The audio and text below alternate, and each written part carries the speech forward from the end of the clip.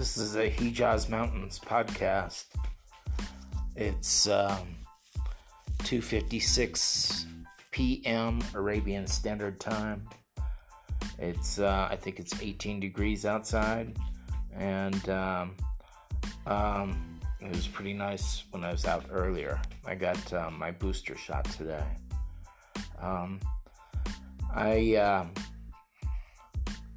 Let's see. It's probably going to be in the single digits tonight. That's what it's been lately. And I got Voice of America here. Expressions to help you stay healthy. Okay, this is supposed to have come out 14 hours ago.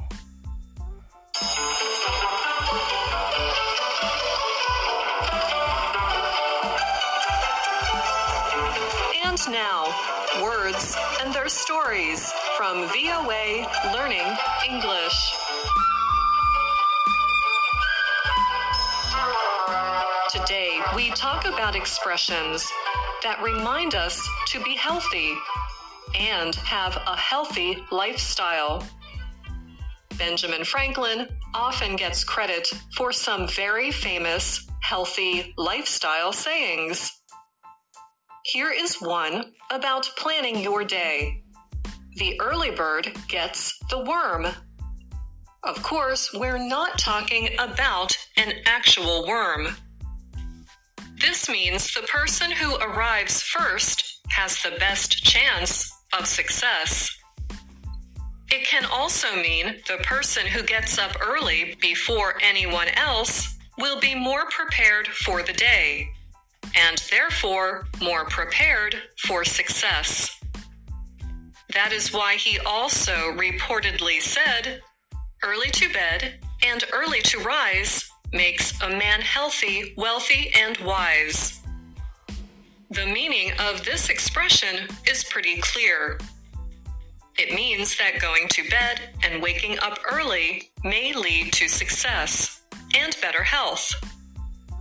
While Benjamin Franklin often gets credit for saying this, other word experts say this expression was said slightly differently in English as early as the mid-1400s, and in Latin even earlier. Personally, I like to go to sleep early and wake up early. But what if you're a night owl and do your best work at night? Waking up really early would not be a good idea. We all need good sleep to be healthy.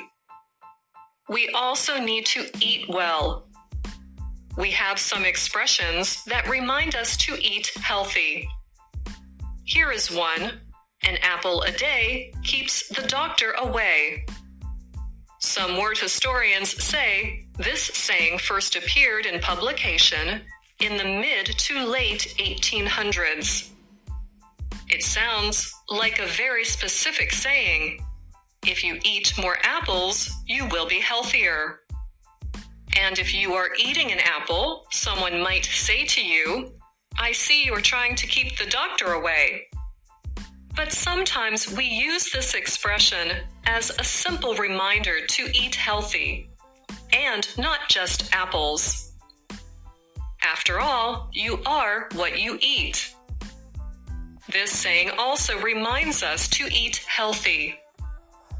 And sometimes it is used to criticize someone's poor food choice. Some young people may look like a picture of health, but if you eat too much junk food, or smoke, or drink a lot of alcohol when you're young, you might get sick easier. Getting enough sleep, exercising, and eating healthy food all increase your chances of getting a clean bill of health. A clean bill of health is another common health-related expression. It is a decision by a doctor that someone is healthy. But we also use this expression for other things that go through a difficult time but get better. I know that I have heard People say sleep is for the dead. And I have also heard a new thing that I've seen for a while is eat your rainbow. Like you're supposed to eat vegetables or fruits from each color of the rainbow. I've got some other things I recorded here. Let's see, I want to read about Vanessa Takate. She's from Uganda. I mentioned her the other day. She said, "We expected the leaders to rise up for the people, to rise up for the planet at the talks known as COP26. Instead, the world could be on a pathway to warm 2.4 degrees Celsius. That's well above the goal of limiting warming to 1.5 Celsius.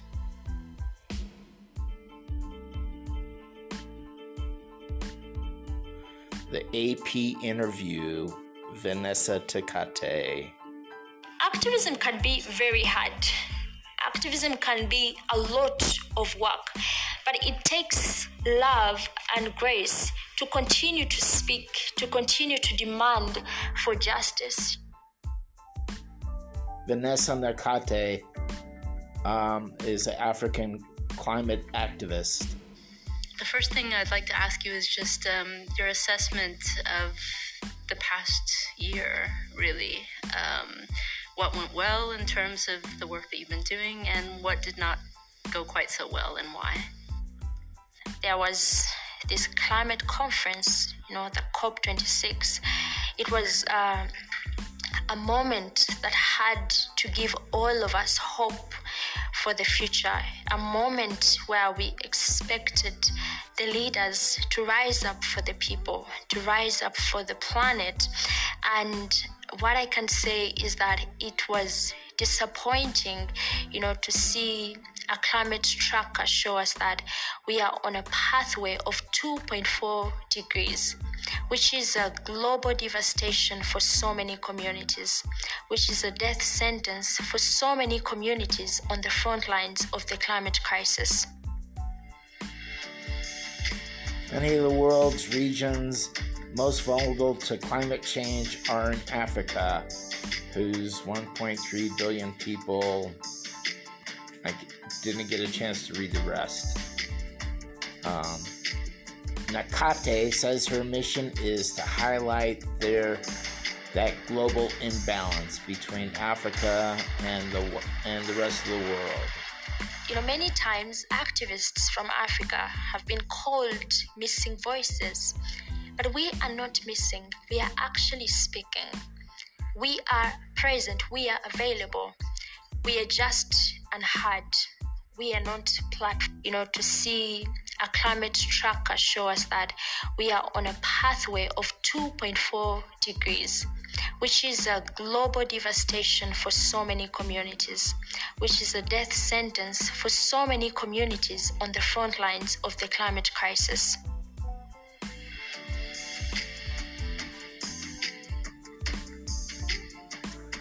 It says that Africans contribute the least to global emissions. I clicked this thing by mistake. Nakate says her mission is to highlight that global imbalance.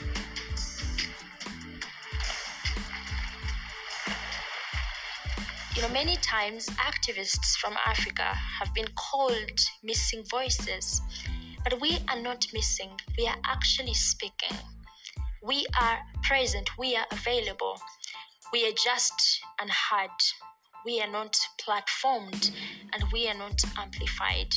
Is there anyone you would specifically want to call out and hope that in the next year they did something?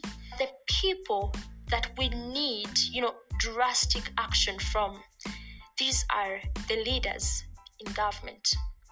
These are the leaders in business. because these are the people who are continuing to fund, the extraction of fossil fuels. We need a system change that will start from the leadership in government, a system change that will start from the leadership in business, so that everything, decisions or actions that are taken by governments or business leaders, they ensure that the people and the planet are protected. So, okay. That was on AP News. Rand Paul, U.S. Senator from Kentucky, is the first one asking for disaster aid from the U.S. government. And he had voted against other states getting disaster aid before.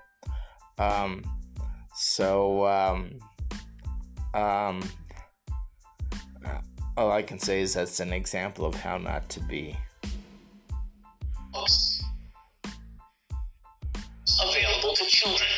Nandra Middle, education reporter for the 19th, a nonprofit newsroom covering gender, politics, and policy, documented the growing chorus of complaints and the resistance from many librarians. I spoke with her earlier this month. What is the trend that your story picked up on? Why is it that we're seeing librarians on the front lines? We're seeing librarians on the front lines of a new book banning movement that really started to gain momentum over the past year or so.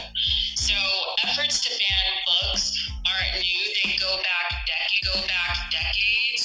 But over this past year, we've seen parents, politicians, school board members target books specifically by LGBTQ authors, by authors of color, and other marginalized authors. What do these authors or their books have in common when it comes to content? Their books discuss race, they discuss gender, they discuss sexual orientation, sexuality, all topics that some parents, some politicians feel are inappropriate for K through 12 students to read about or explore. So they don't talk about women in movies. This is by Barton Gellin, and he wrote a book called January 6th Was Practice, something like that. Okay. That it was part of a coherent plan and conspiracy to overthrow the results of the last election that went on for a considerable time before and after January 6th. And that Republican operatives working on Trump's behalf are now methodically looking around at all the places where Trump's first plot failed and looking to reinforce them, looking to remove obstacles that prevented Trump from succeeding last time. And what are some examples of that you go through in this piece? Well, one example is that they're seeking out all of the public officials, some of them elected officials, some of them nonpartisan administrators, who said no to the coup last time, who said, no, we won't change the vote count, we won't flip the outcome. Joe Biden won in our state. They're taking those people and they are either hounding them out of office or they are making them irrelevant by passing new laws that take the power away from that office. I mean, you pull this together, Bart Gellman, and it is alarming. I mean, you write the prospect that the actual winner of the next election, there's a prospect that that person will be declared the loser and that the loser will be certified as the president-elect. What makes you believe at this point that these efforts by people who support, who are allies of President Trump, could actually pull this off? The whole currency of presidential election is electors. Each state has its own share of electors. And Trump's strategy last time and the strategy that is being laid out now for the next time is to ask state legislatures controlled by Republicans it states that Biden won to change the electors, to simply say we're not going to count the electors that were chosen by the voters. We are going to put forward electors for Trump because we, the Republican legislature, say so. And we saw, and you mentioned, and we know that states like Wisconsin, Georgia, and maybe even Michigan were in a position to make these kinds of challenges. I want to specifically zero in on what's happened in Georgia since the election. And there you have the authority for overseeing the election taken away from local officials in Fulton County, which surrounds Atlanta, and turned over to the state legislature. How does that play into the point that you're making here? Well, let's go through the list of everything that's happened in Georgia with respect to elections. You had a Republican governor and a Republican Secretary of State, both of whom certified that Biden had won the election. That was their job, faithfully to reflect the actual count of votes in Georgia. For this crime against Trump, the former president has declared war on the Georgia governor, has recruited a candidate to try to replace him. The Georgia legislature has removed the Secretary of State's power over elections, so that next time it comes along, he won't be the one capable of certifying or decertifying an election. They have changed the rules so that a board appointed by the Republicans in the legislature can fire the election officials in counties like Fulton County, where Atlanta is and where most of the Democratic votes are. And so they've gone systematically through all the things that prevented Trump from stealing the Georgia election after losing the vote, and they have changed them. You also, Bart Gellman, I mean, there's so much. I recorded part of that during lunch, and I got the same guy on another program, and it's almost the same thing. So I think that's a better recording. Maybe I'll play that for you next time. This is 17 minutes long now. This is a primary mission here is to entertain. Secondary is to instruct. The governor of California, Governor Newsom, wants to pass gun laws like the one that got passed for the Texas abortion law. So that's going to basically outlaw guns. And I don't know how popular that's going to be.